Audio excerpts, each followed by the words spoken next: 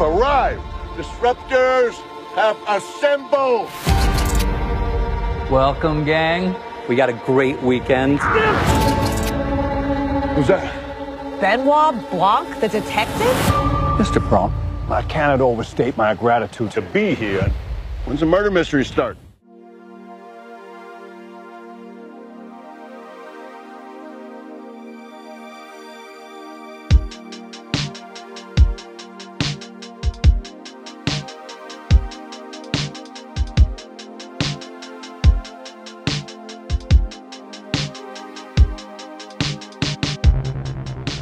Hello, everyone. Welcome to the Weekly Reel podcast. My name is Jeremy.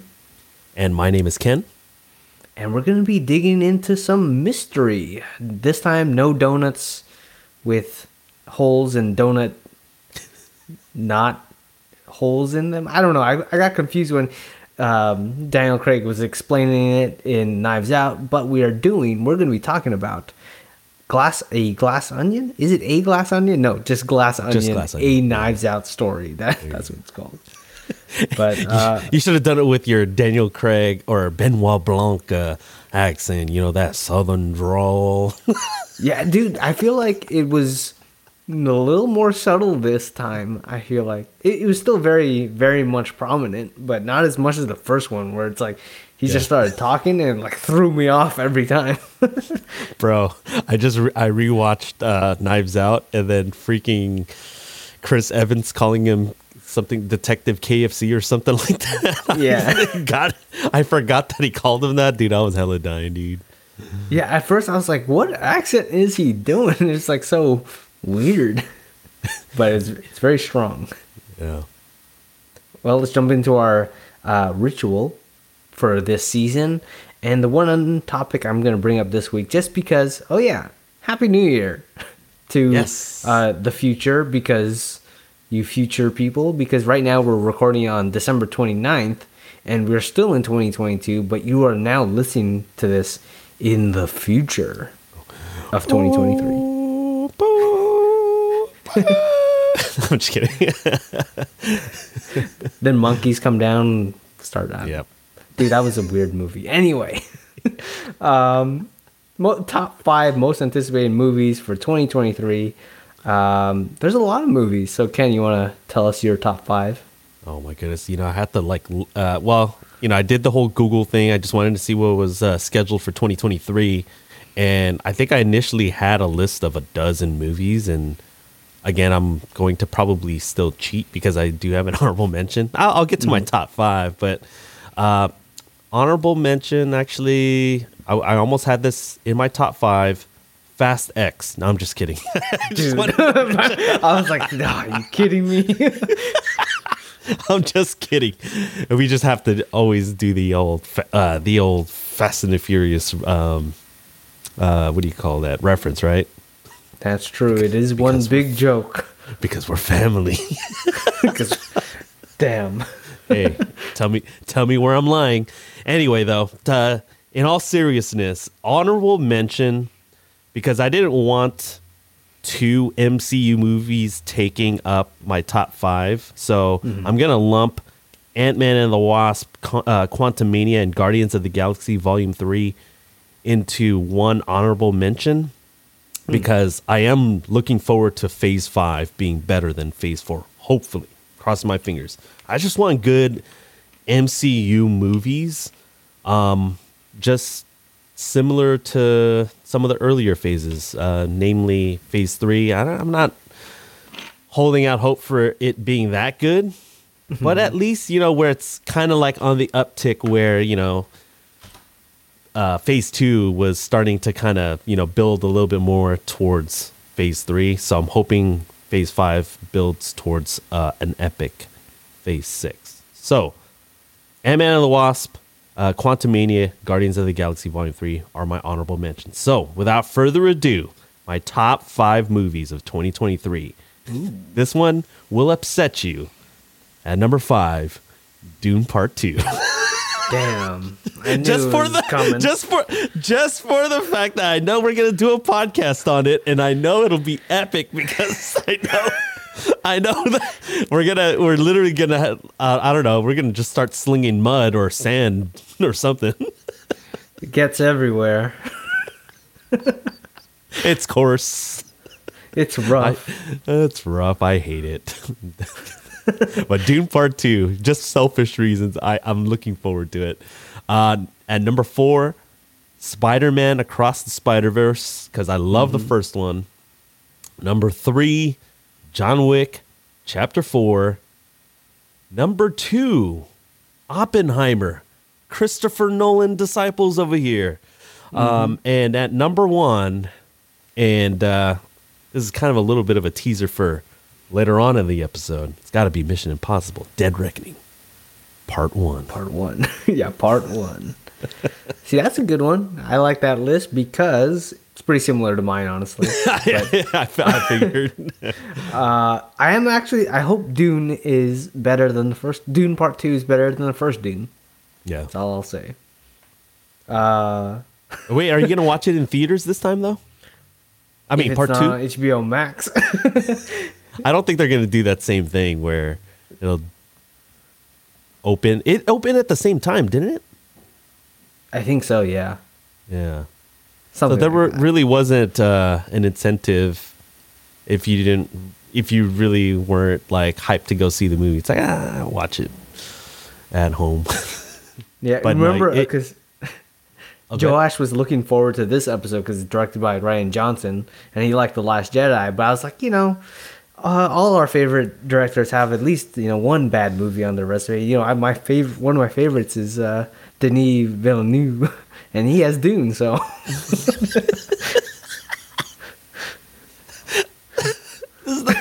Totally the reason why I'm looking forward to Dune Part 2. It's just the sniping back and forth. It's so good. yeah, I might bring that joke when we talk about it in like season 7.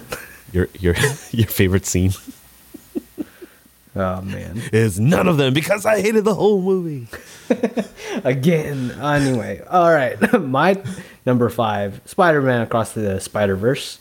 I feel like it won't be as good as the first one. I hope it is better, but there's a lot going on, a lot of more Spider-Man and spider characters to go through. So I hope it's not too jumbled. My number 4, Guardians of the Galaxy Volume 3. Okay. Then number 3, John Wick 4.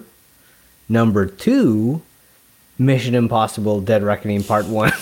It's a long title. And then number 1 is Oppenheimer. Just because I want to highlight Oppenheimer. All the other ones are pretty you already know we're going to choose them. But Oppenheimer is it's Christopher Nolan. And yeah, I just feel like Christopher Nolan movies are like events now. Like when we watched Tenet, it was during 2020. It's like the first movie that we went out in theater to go see. But something still about Christopher Nolan movies where you hear the music in the trailers, like, whoa, and all that stuff. It's like, Dude. And the cast looks good. I hope there's going to be some time bending once again, hopefully, which it looks like it's going to span at least a few years. Yeah. Oppenheimer by Christopher Nolan. I guess the only reason why I didn't have it at 1, it was 1A or 1B. I was just like, okay, where do I put the top 2? I think I'm leaning towards Mission Impossible being number 1 because I feel like it'll be more rewatchable. It'll be just more of a popcorn flick, and I think these days it's like I just want to be entertained, like Russell Crowe and freaking Gladiator. Are you not entertained? and really, that's kind of like my movie going thing. And then obviously Oppenheimer, Christopher Nolan will get you to think. And I already know I'm probably going to need to watch it 2 or 3 times in the theater to probably understand fully the epicness that is Christopher Nolan and his movies. But I don't know. I feel like Oppenheimer may have a similar feel to what was his other war movie? Dunkirk. Dunkirk. Yeah. And I feel like Dunkirk is a movie that you have to kind of be in the mood to kind of watch that sort of movie. So Yeah, I hope I like it more than Dunkirk. Not saying Dunkirk was bad, but it's one of those, like you said, where you can't just like put it on to watch. I feel like Tenet's more rewatchable. So if I just put Oppenheimer above Mission Impossible, I do agree the ceiling, or I feel like the ceiling for Oppenheimer is really high. But I know with Mission Impossible, it's already you already know it's gonna be entertaining. If you see Tom Cruise run, that's entertaining in itself. I can't wait to preview next week's episode. Oh, shoot. All right, but before we get into Glass Onion, Ken, remember we have an Instagram and TikTok? Yes, we do. Instagram is where we mainly are as far as the social medias these days. We put clips in the form of reels from our main episode. So, I mean, we're using video. We have been using it the last couple of seasons now. So you can follow us at Weekly Reel on Instagram. We put also links on there to all of our all of our episodes. Now, I forgot we only have the one show, and it's, what do you call it? We post links on Apple, Spotify, and we let people know when our episodes are released. And we also have a TikTok. I know this has been a topic of discussion, and I think 2023 will be the year of TikTok, I think. And we're going to we have some ideas cooking. I did talk to Jeremy offline about some new ideas that I do have, especially since, we're wrapping up season 5 in a few short weeks. And so, especially during our off season, we will definitely start to kick that into overdrive. So on TikTok, it's at Weekly Reel Pod. Yep, go check us out there. Go follow us. And yeah, we'll be there sooner or later. Mostly on Instagram right now. But anyway, let's get into the mystery that is Glass Onion, a Knives Out story. Go watch it on Netflix. This is your spoiler warning. Yeah, it's a pretty interesting movie, let's just say. And to remind you what the story's all about, Benoit Blanc struggles through 2020 to find a new mystery to satisfy his cravings until he is tied up in the murder mystery on an island owned by tech giant Miles Braun, played by Edward Norton. Which, dude, I haven't seen Edward Norton in a long time, in a new movie. I know, it's been a while. It's like Fight Club.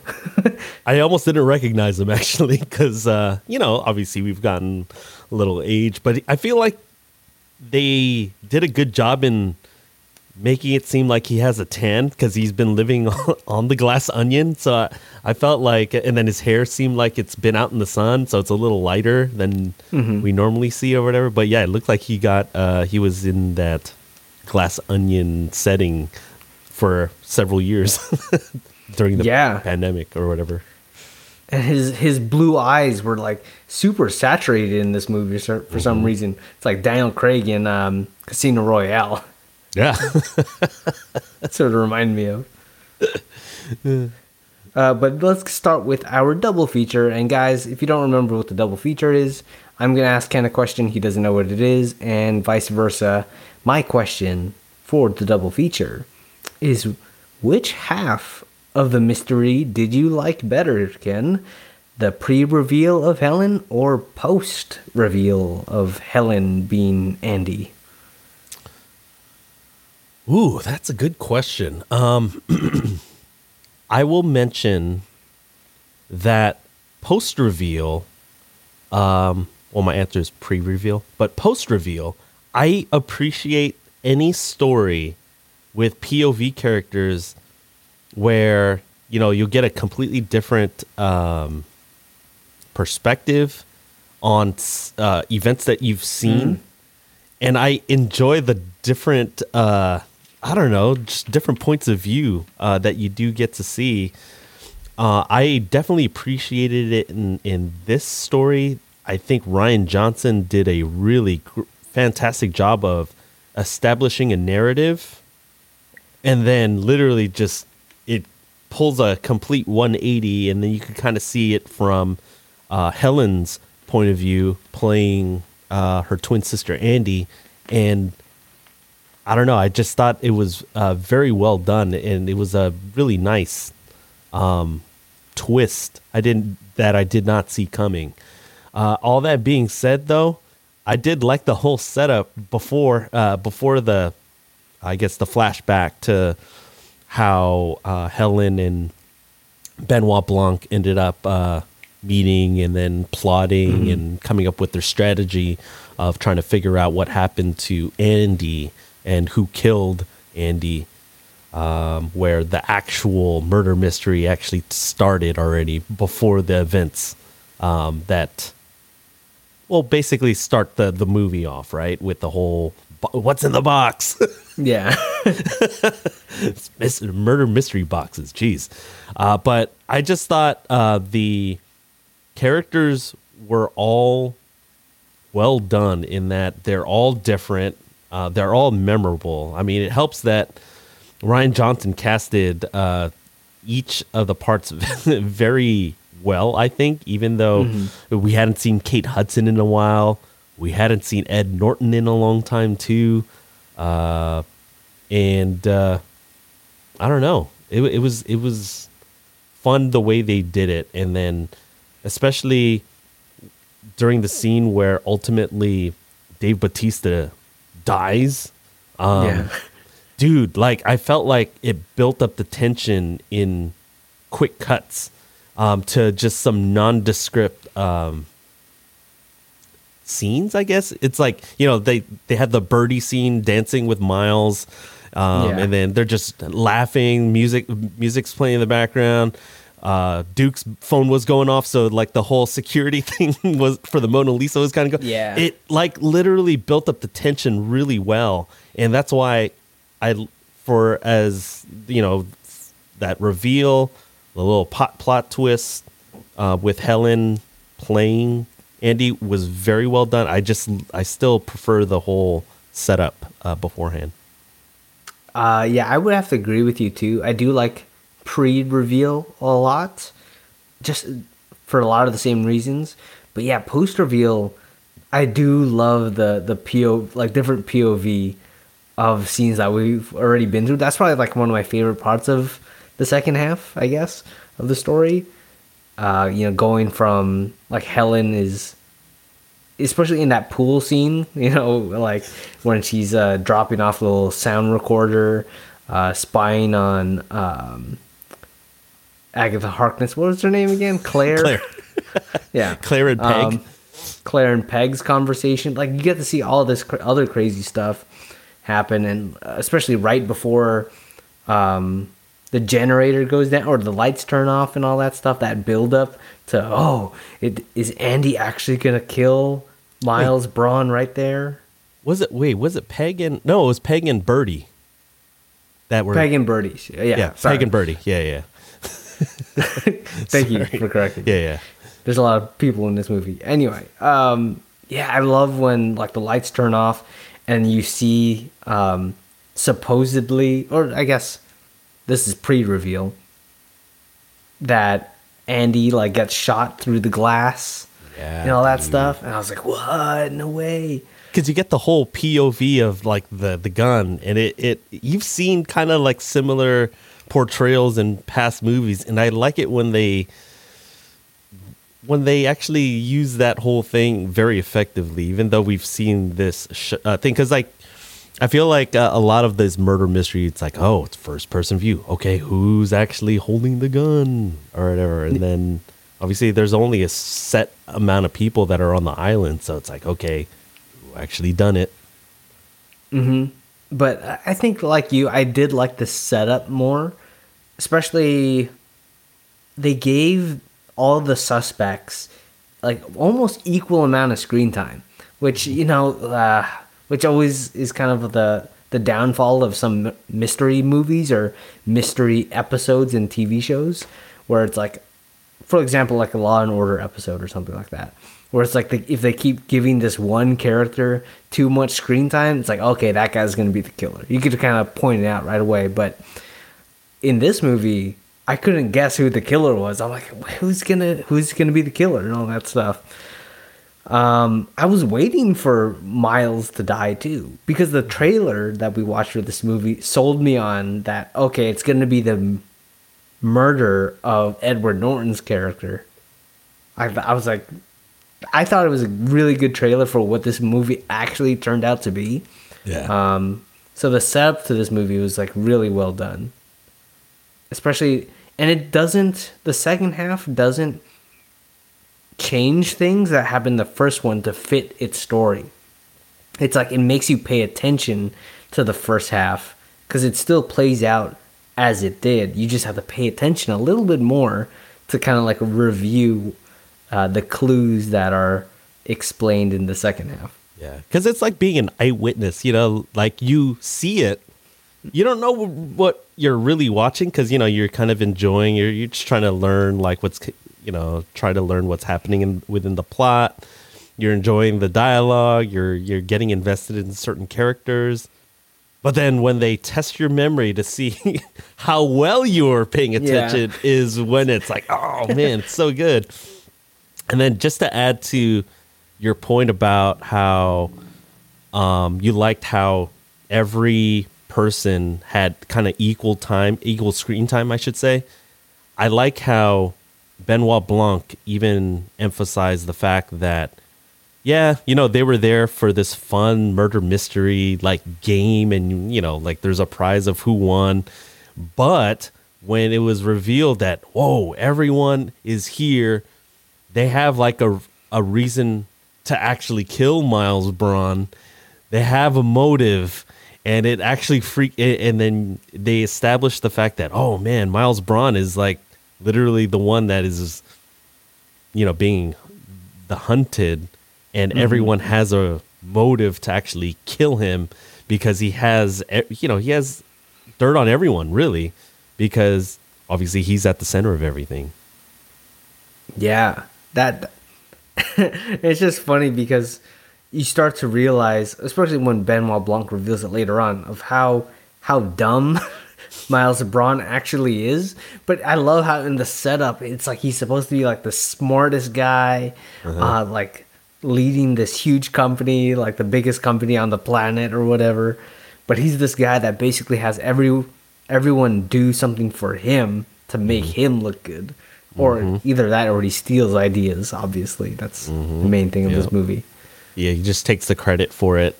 Obviously, that's the whole reason why the murder took place in the first part, because he knew that he was a fraud, basically. And he wasn't the one who actually wrote the ideas on that glass onion napkin back in their olden dive bar days.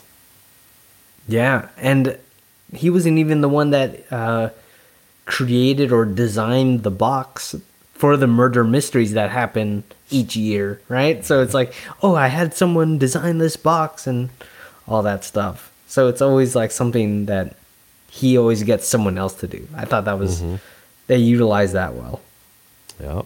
I thought this was definitely a well done, and I like the fact that it was obviously a murder mystery, but it was completely different than what we saw in Knives Out.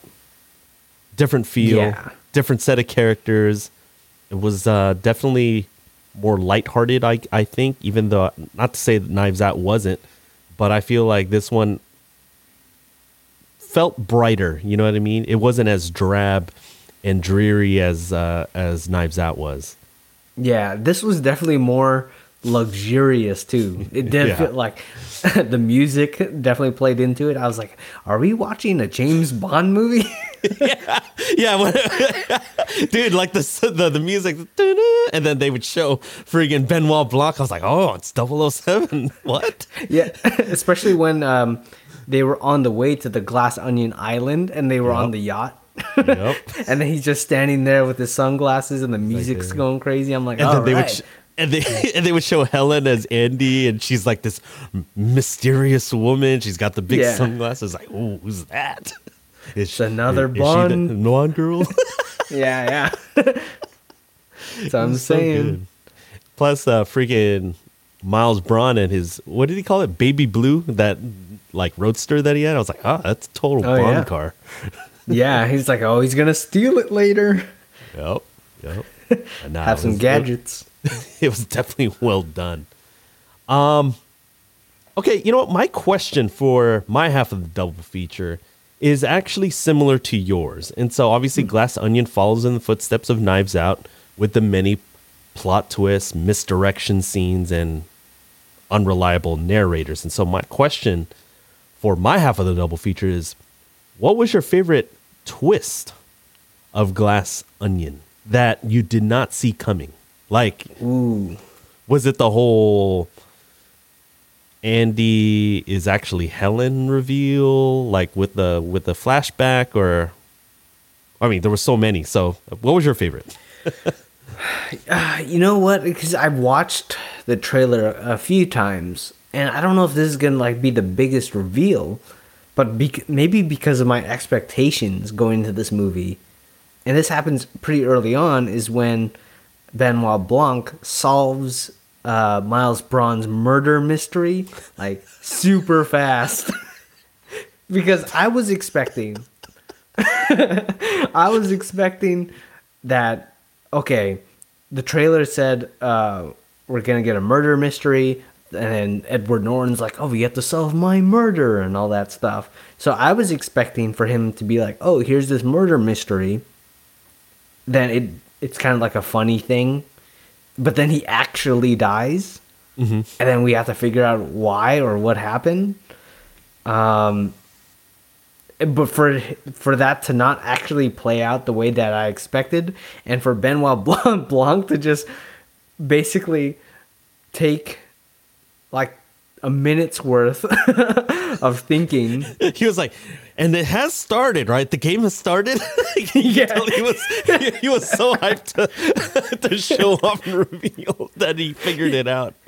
Yeah. Like he figured it out so fast, because it was, even Miles was like, this is supposed to take the whole weekend.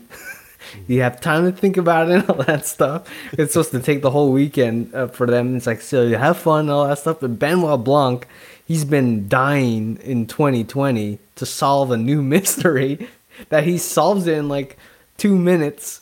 And I love Edward Norton's face when it cuts away to him while Benoit Blanc's solving a murder. Like, what the heck, dude? This guy's ruining my party right now.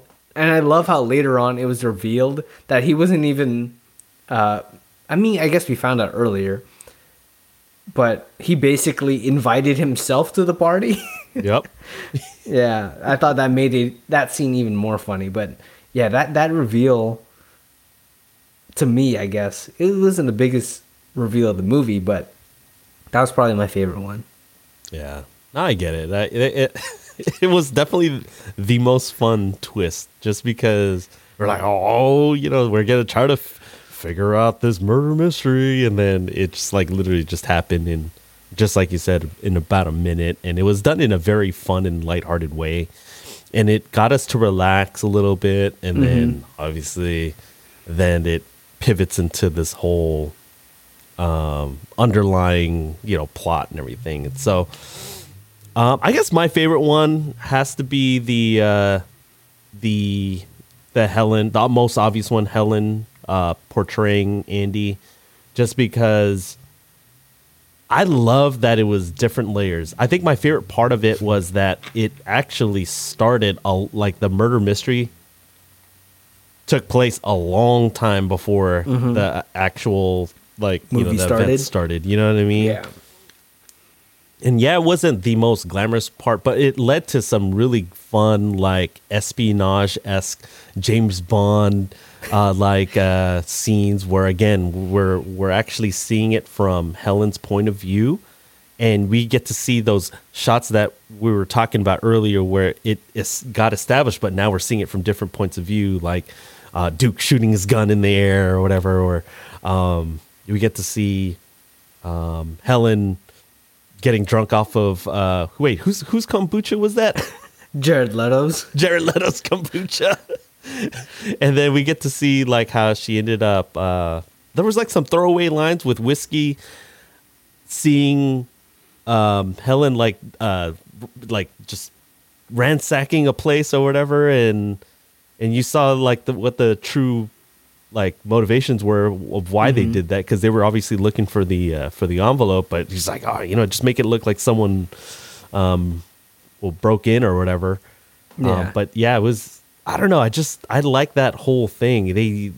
Ryan Johnson did a really good job of coming up with this whole other plot, but it was obviously completely connected, because now obviously they're just trying to look for proof that Miles Braun ended up killing her sister.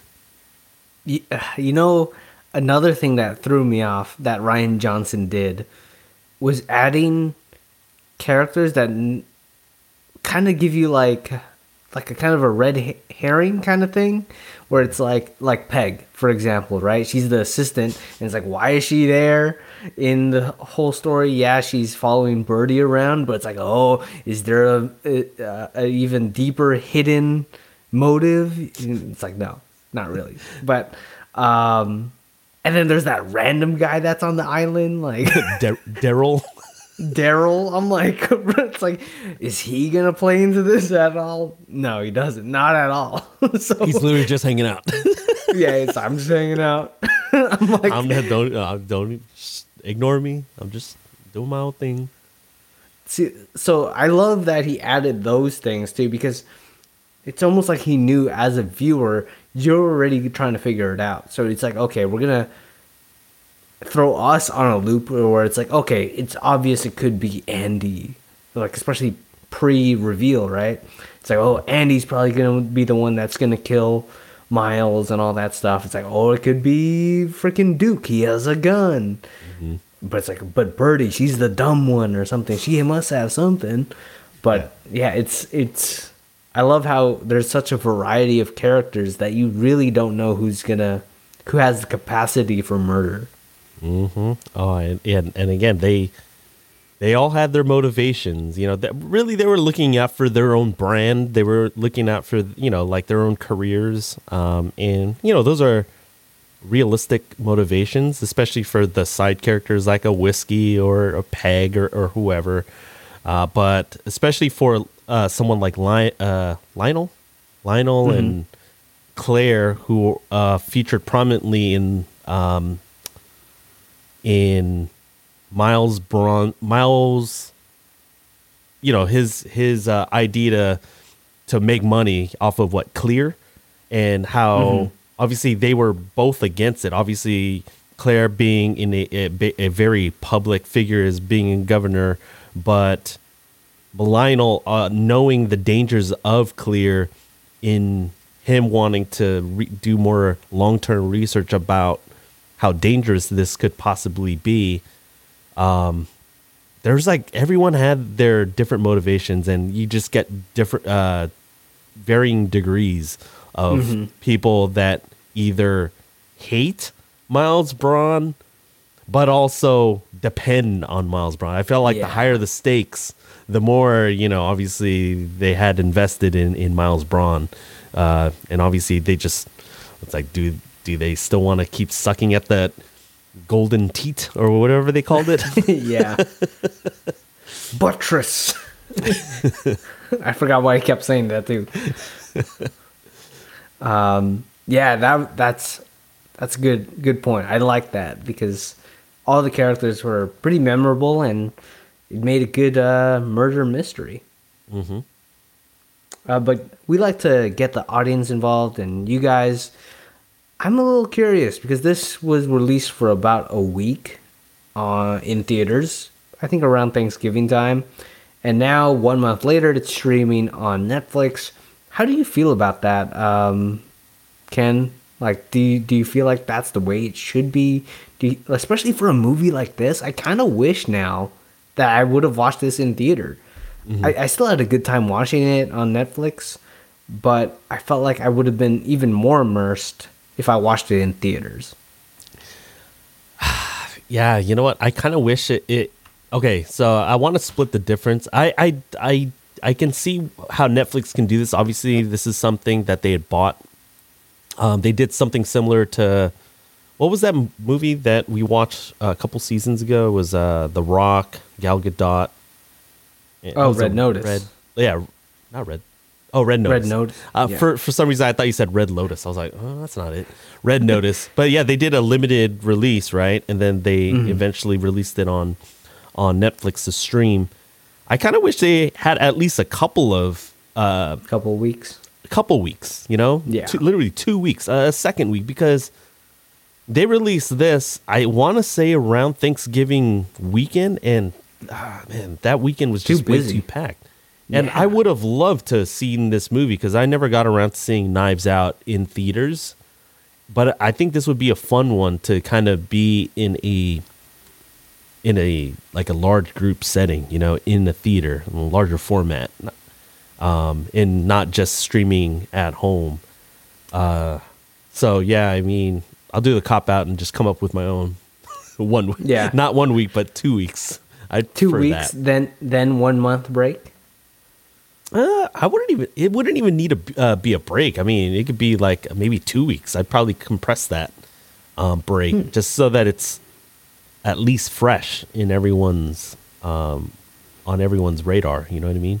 So 2 weeks, then 2 weeks off, and then streaming. I would probably go, thinking from Netflix's side, I'd probably go like 2 weeks theater and then a month and then have it on Netflix. Just because I wouldn't want to be like, hey, because I just remember they're saying, for 1 week only, it's going to be in theaters. I'm like, okay, well, I better not watch it. I'm like super busy right now during Thanksgiving. It's like, just wait until Netflix. But right. Who knows? Not everyone is like us where we keep up to date with like all the release dates. I'm actually surprised, and I don't know if this is just something where, I don't know if I wasn't really paying attention as much, but was it just me, or did Netflix not market this movie a lot? Yeah, I mean, I only remember it when it had the theatrical release. I don't remember them like advertising it as much when it came out on Netflix. Yeah. I mean, it's in the top 10 right now. Maybe that's their best way of advertising. But honestly, Netflix has never been good at advertising their movies that come out on streaming. That's never their strong suit. Strange phenomenon, especially since I would imagine they paid a lot for the Knives Out sequel. You know what I mean? That is very true. I remember it being a very high number, considering Daniel Craig is like the headliner too. And a lot of other characters and named actors. Well, guys, let us know what what kind of system you would implement, or unless you like this 1 week, 1 month later streaming release, let us know on let's just say our email this time. It's the A Weekly Real Pod No. cast. No. Just weekly just drop podcast story. Okay. All right. No, it's weeklyrealpod@gmail.com. All right, go message us there, and we'll take a quick break.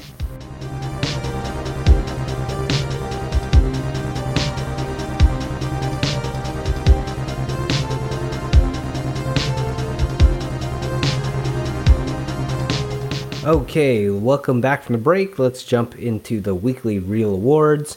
Our first award is the Get Help Award for favorite comedic scene.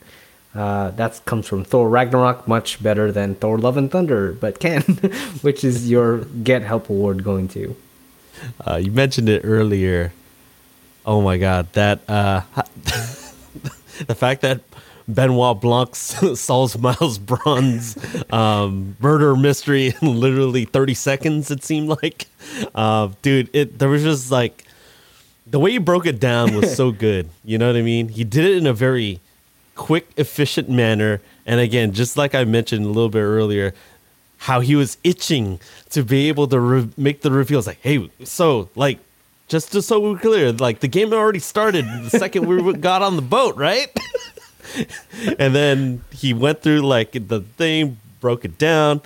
there was a couple of like awesome sight gags, I think, that just made me crack up. The first of which being eventually when that crossbow arrow hits, and then you get the squirting blood coming out of Miles Braun's shirt or whatever it was. Mm-hmm. And then, dude, I think the most underrated part of that scene was a little bit later on, because actually, sorry, let me jump back. When Benoit Blanc is like, whoa, is there a prize for winning this murder mystery? Yeah. Like an iPad or something like that? It's like okay, fine. He's like, what do we win? What's the prize? And then he's like, is it like an iPad or something? It's like, fine, it's an iPad. Freaking Miles Braun. Yeah. And then later on, dude, when they start talking or whatever, post after the murder mystery, and Miles Braun's just kind of decompressing or whatever, and freaking Benoit Blanc's talking, and then all of a sudden, freaking Miles Braun just tosses an iPad at him. And then he catches it. So underrated.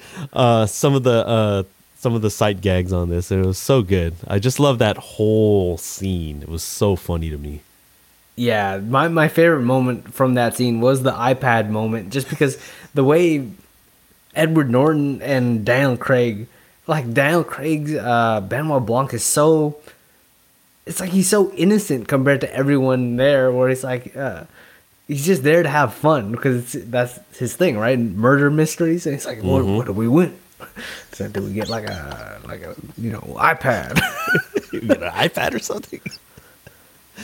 Oh man, it's so good. My favorite comedic scene is a little later on in the movie. It's going to be when Blanc is reacting to Duke's murder, when he's explaining everything, the other explanation to this murder mystery, the actual murder mystery.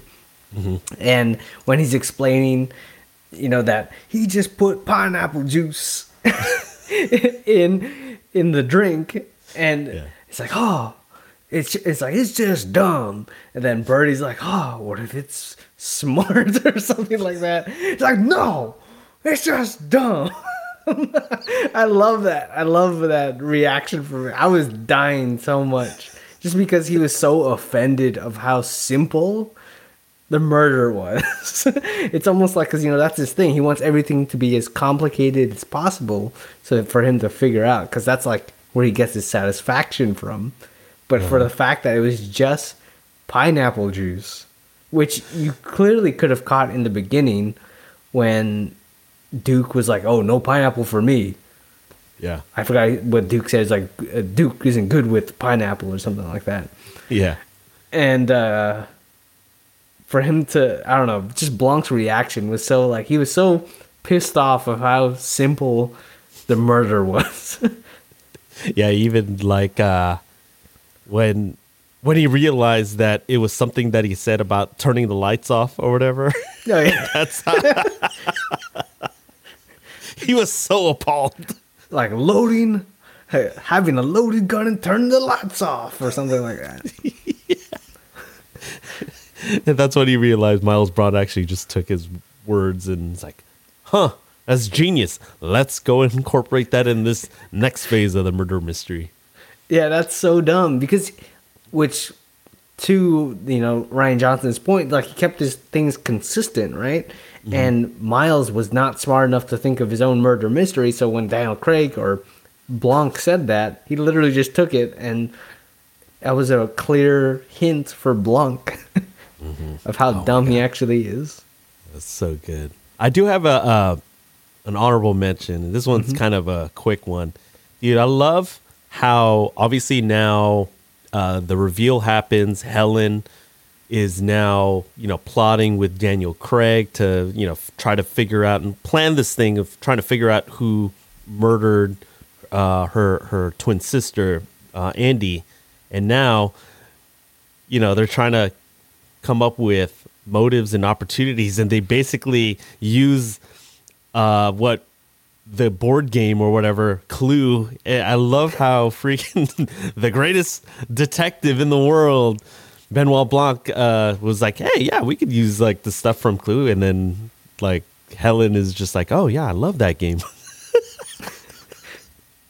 So it made it seem like Helen was, basically the Watson to Benoit Blanc's Sherlock Holmes almost, but using a friggin' board game. That's true. Man, that was good, man.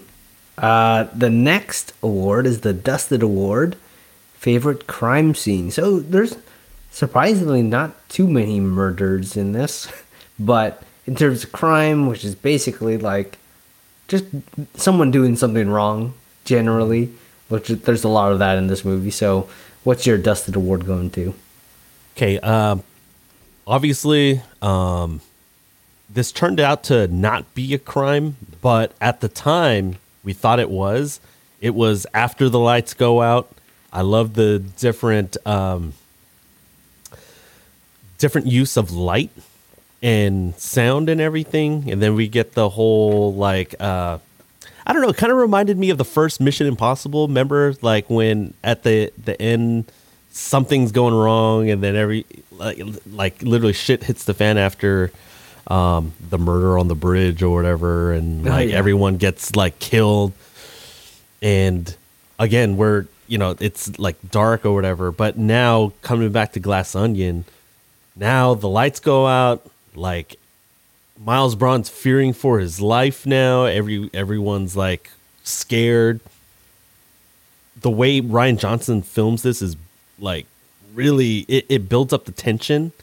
And then it ends up with the whole, first person view of the gun, and then you get the whole shot, and we think that Andy at the time is like the second person that's murdered. And I'm like, oh my goodness, who's gonna be next? That's like, your next thing that goes into your head. It's like, dude, we just saw Duke die. Now Andy's dead. Okay, now who's next?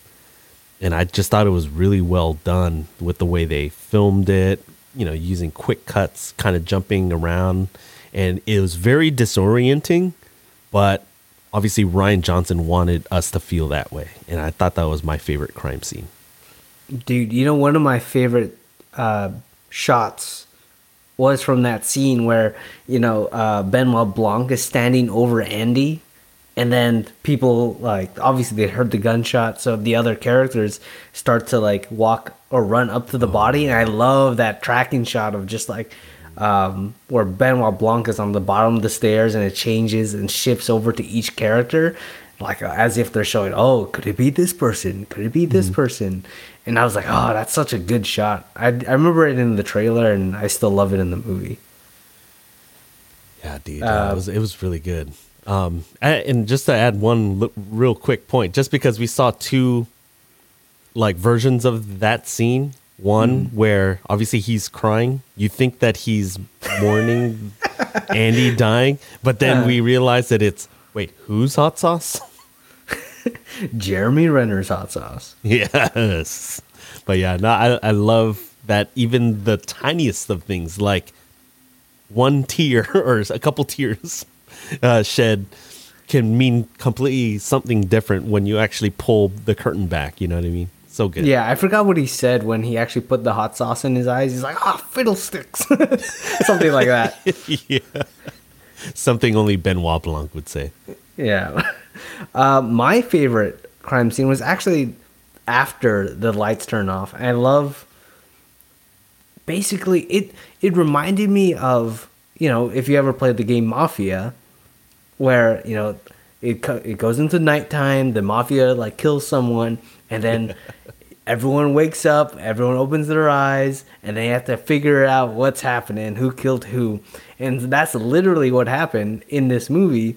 Lights turn off, someone dies, freaking Duke is dead on the floor, but, like, everyone, like, Miles is like, someone who's gonna kill me next, and all that stuff. But he literally also took Duke's phone from Duke's body. It reminded me of, like, if you're playing Mafia and the Mafia pretty much pretends like, or they kill the other Mafia person. It's like, hey, it wasn't me. I'm not Mafia, and all that stuff. But I love that because it's like, that's the moment where it's like shit just got real. When all the lights and turn on, and Duke is still there and all that stuff. That's probably my favorite crime scene. Wow, that was good. Yeah. Oh man, dude, this movie was really good. I need to, definitely need to rewatch it to find all these little clues. Mm-hmm. The next award, though, is the Avengers Assemble Award for favorite scene. So, you got one? Yeah, you know what? We just sort of talked about it. Actually, it was another crime scene, admittedly. I was literally taught. I was like, okay, which one do I pick for? You know what? I'm just going to split the difference. I'm going to just give them both out. It's when Duke dies because, and this is early, like I guess early-ish middle when this actually happened, because now, again, Rian Johnson's use of his editing, the fact that, we get the music going, Birdie and Miles are dancing, but like the music's playing loud and it's like very disorienting, because it's building up to something. And again, this is a murder mystery, so obviously the natural thing is like, okay, someone's gonna die or something's gonna happen, but we don't know what exactly or who it's gonna happen to. But like these just random shots where it just keeps going back and forth, and eventually we get the whole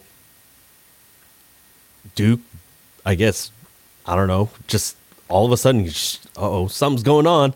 He's choking, or I don't know, he got poisoned or something, because there isn't anything that he's choking on. And dude, the way he dies was pretty brutal. Obviously, he dies because of his drink, later on with the reveal. But then the fact that he falls down and he falls on that coffee table or something like that. Yeah. Shatters the mirror glass or whatever. And dude, and he's a big dude. So it just felt like a really intense scene. And I thought it was very well done just because of how intense and disorienting that whole thing was. And then now it's like, okay, I felt this is where the story just kind of kicks into overdrive, because now there's an actual murder and not just Miles's murder mystery game. Yeah. Shoot. I do like that. That's obviously I highlighted a lot of points in that scene already, but like you said, that taking down the biggest guy in the room definitely sets the tone for who's gonna die next. I know. I was a little upset because I was like, no, not Duke. I want to see more of him, like Dave Bautista on my screen, just with the basically, I don't know, like dry, like humor that he perfected in the Guardians of the Galaxy. Yeah, same. I was a little disappointed. I'm like, dang it, he died too early. Because we both love Bautista for a while, but it's like, dang it, he died. But luckily they did, flash back and have more scenes with him. But he's the only guy that dies in this movie, so it's like, I know. Dang it, out of all the characters. But whatever. I love his dynamic with his mom. Yeah. In the beginning. Mom! Don't you dare tell me to shut up. Yeah, he's like, I'm sorry. He's such a big dude. Dude, if we were giving out the Underrated. award for the incident for underrated, I would have said his mom, just because she was the one that was mainly solving all the puzzles in the beginning. Yeah, that's true. Yeah, because we didn't see Benoit Blanc yet. Yep. He didn't try to solve it yet, or he didn't get his so-called box yet. But yeah, yeah, that was definitely underrated. My favorite scene, though, I like. Yeah, this might be underrated also, but I feel like we've mentioned all like the clear favorites, so I'm just gonna. I like when everyone arrives to get on the boat. Obviously, Benoit Blanc gets there first because he's like, "I'll get there first," and all that stuff. It's all part of the plan. But I love when we first see it for the first time, and you can already see that Benoit Blanc is like scoping them out, like, "Oh, who's this? Who's that?" And at first it's like, okay, as an audience viewer, you're kind of like, oh, why is Benoit Blanc there? He's just chilling, you know? Maybe he just wants to have some fun or whatever. But lo and behold, later on, we reveal that there's so much in that scene also. I feel like it sets up like a lot of the movie. I like that scene because you get to see each character get like equal screen time and equal like, who like basically shows off like their uniqueness in that scene. Just to add to your what you said earlier about how we don't know why Benoit Blanc is there. I love that it was kind of a callback to the original Knives Out, where, remember, part of the mystery was like, who hired Benoit Blanc to figure out who, because it was obviously shown as a suicide in the Thromby case or whatever. But I think that was part of the mystery. It's like, okay, who hired Benoit Blanc? And so I love how they went back to that in this movie, where it's like, okay, now why is Benoit Blanc there to begin with? Especially since they did portray that scene where Miles Braun was like, dude, why are you here? You didn't get a box. You know what I mean? Yeah. And he basically had to prove the fact that he had that a copy of that note. Obviously, we find out it was actually Andy's note, or I'm sorry, invitation, and then that's where, you know, the whole plot continues after that. But yeah, I love how they keep trying to find out, coming up with new ways to say, okay, well, who actually hired him or who brought him on? Why is Benoit Blanc on the scene? Yeah, I like that and later on it's revealed when him and Helen are talking. It's like, you have to solve it. You're the world's greatest detective. I'm like, I'm not Batman. I'm like, yes, he knew the reference. I know, I was dying. It's like, oh, the Batman. The Batman. The unsung hero. A Dark Knight. With Daniel Craig. All right. Enough of that fun, but we'll get into something also very fun, but also competitive. Guess the Rotten Tomatoes score. Ken, you are at 19. I am at 25. And the guests are at 14 for the Guess the Rotten Tomatoes score. So what are you guessing for Glass Onion, a Knives Out story? Okay, so before I get into my guess, this week's Guess the Rotten Tomatoes guesser. Oh my goodness, it's, you know, I'll never figure out how to say that properly. I feel like I'd get tongue tied. Anyway, our special guest guesser is Jackie. Again, she's been a guest guesser, I guess at least a couple times earlier this season, and she's done fairly well. And she's also been on the podcast in previous episodes like Mean Girls and Bring It On. So her guess for Glass Onion, a Knives Out mystery is 87%. Ooh, dang. All right. Yeah.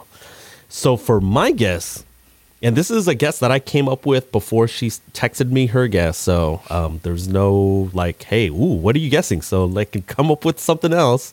Mine is very close at 88%. All right. Well, mine's also very close at 86%. Wow. It's a Jackie Guess the Rotten Tomatoes sandwich. Yes, it is. But I already have the score up right here. Oh, no. And sadly, it is 94%. So, Yeah. Ken, you get 3 points. You're up at 22. Jackie gets the guess at 1 point, so they have 15. And I'm at 25 still. Dang it. Dude, I thought this... Coming They're back. all hella close. Yeah, with 347 reviews, 94%. That's higher than I expected. Considering it was Netflix, but I guess I should have known better with Ryan Johnson. With Ryan 2 Johnson for 2 so and far. Daniel Craig. But the real rating comes from the I Love You 3000 award, where we rate it from 1 to 3,000. Ken, did you like it as much as Rotten Tomatoes critics? Okay, okay, this is a caveat. This is kind of, I don't know. I don't want to say incomplete just because I've obviously seen the movie.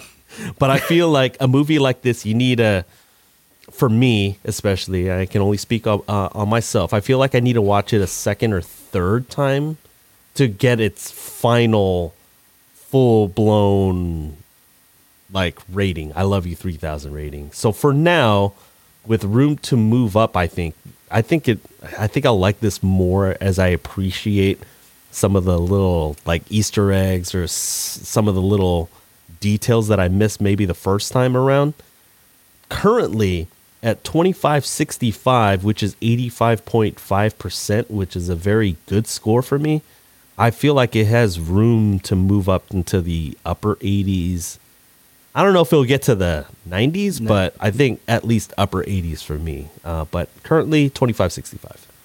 Nice. I'm very close to you. I'm at 2550 at 85% solid. Yeah, like you said, it's a very good movie, solid movie. Mike, it could go up or down, a few scores. Not exactly 90, but see, it's like I trusted my ratings, and dang it, I should have scored it just a little bit higher. Normally, I feel like the critics are usually around what I kind of guess, but I'll always get next week. But yeah, I put 85% because it's a good, solid movie. I will mention, only because I just remembered when you were talking about trying to go with your initial gut. I will mention that Jackie, after she gave me the 87%, she said initially she was thinking of putting 91%, but she's like, it's not as good as the first one. That's why she dropped it down to 87%. That was her final, but I will probably break the bad. Yeah, I'll break the bad news to Jackie that her initial gut was actually would have got the full 3 points. Yeah, for sure. That would have been way closer. Mm-hmm. But Ken, what are we looking forward to watching for next week? Okay, so next week, Jeremy, get ready for more stunts and high knees and hands from Ethan Hunt as we dive back into our franchise rewatch, as we are covering the next 2 movies of our Mission Impossible rewatch. These next couple of movies are Mission Impossible 3, which was released in 2006, and then Mission Impossible Ghost Protocol, which came out in 2011. So both movies, actually, along with the rest of the Mission Impossible franchise, are all currently streaming on Paramount Plus, and we are still not sponsored.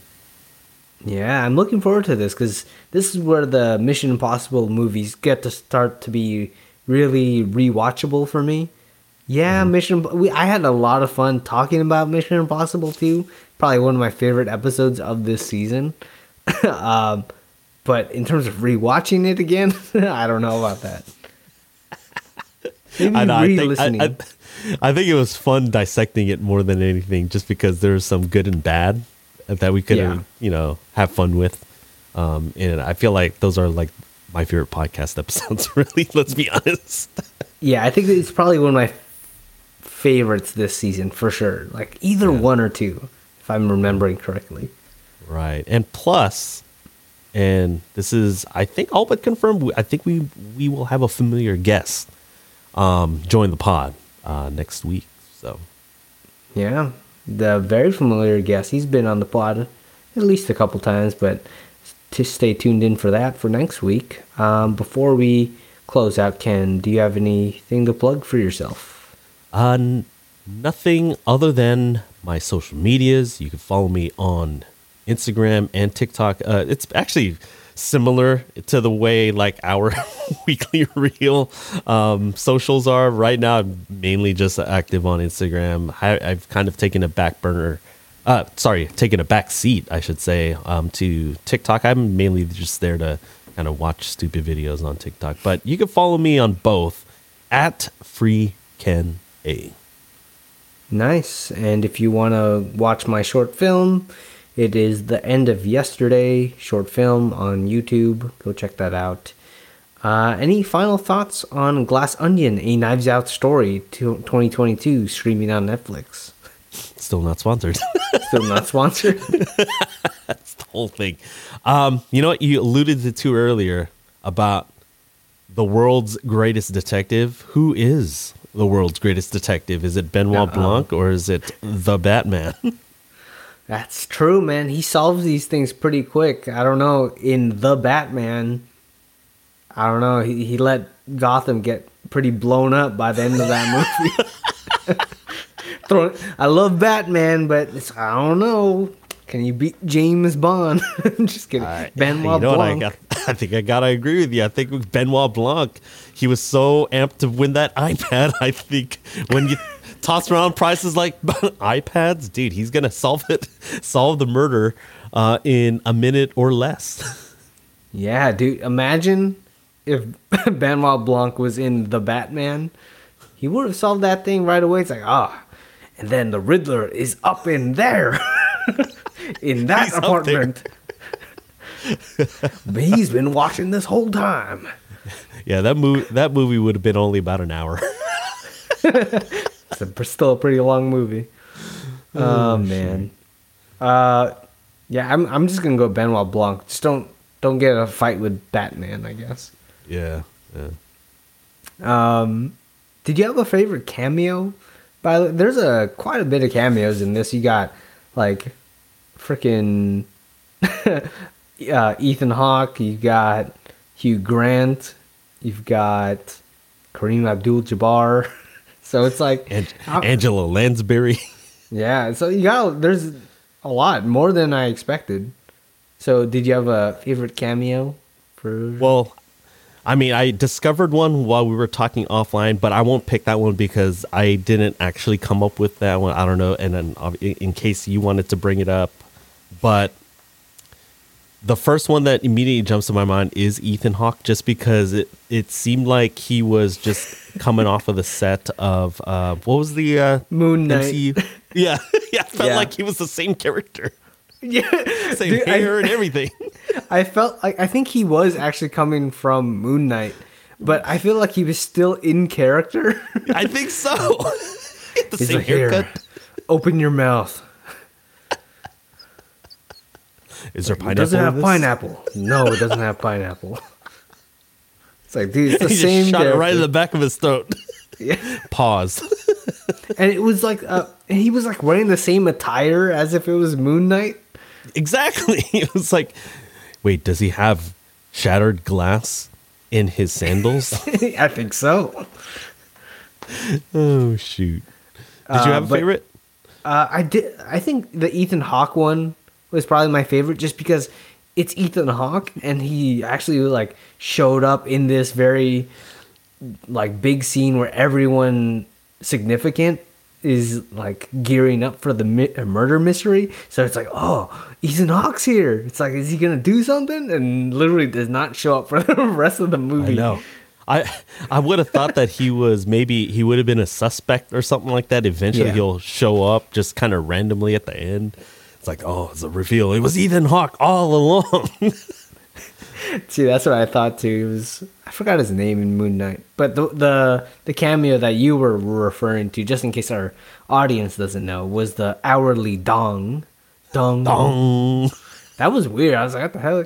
I thought it was Edward Norton that voiced it or something, but it was our favorite Joseph Gordon-Levitt from Angels in the Outfield. Tom from 500 Days of Summer. Oh, dude. Don't even talk. Don't get me started on that movie, man. That movie's too good. Oh, my God. It's too good. But, yeah. The hourly dong, but Ethan Hawke, man, I think threw me off. Threw me off the most. He totally did. I was like, where's his avatar? Oh, man.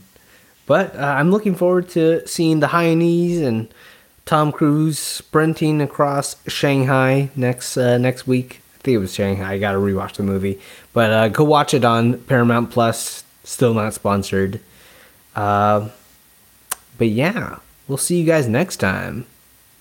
With Tom Cruise as our guest. I'm just kidding. Not. I hope. Next time. Yeah, he hasn't been on the pod yet, so Yeah. that was in direct contradiction to what we said earlier. Yeah, that's not a clue, guys. That's not a clue. That's the mystery. Is I'll leave a big question here. Who is our resident dinosaur in the podcast? So if you can figure that out, you have solved the mystery for next week's episode, which is on The Real.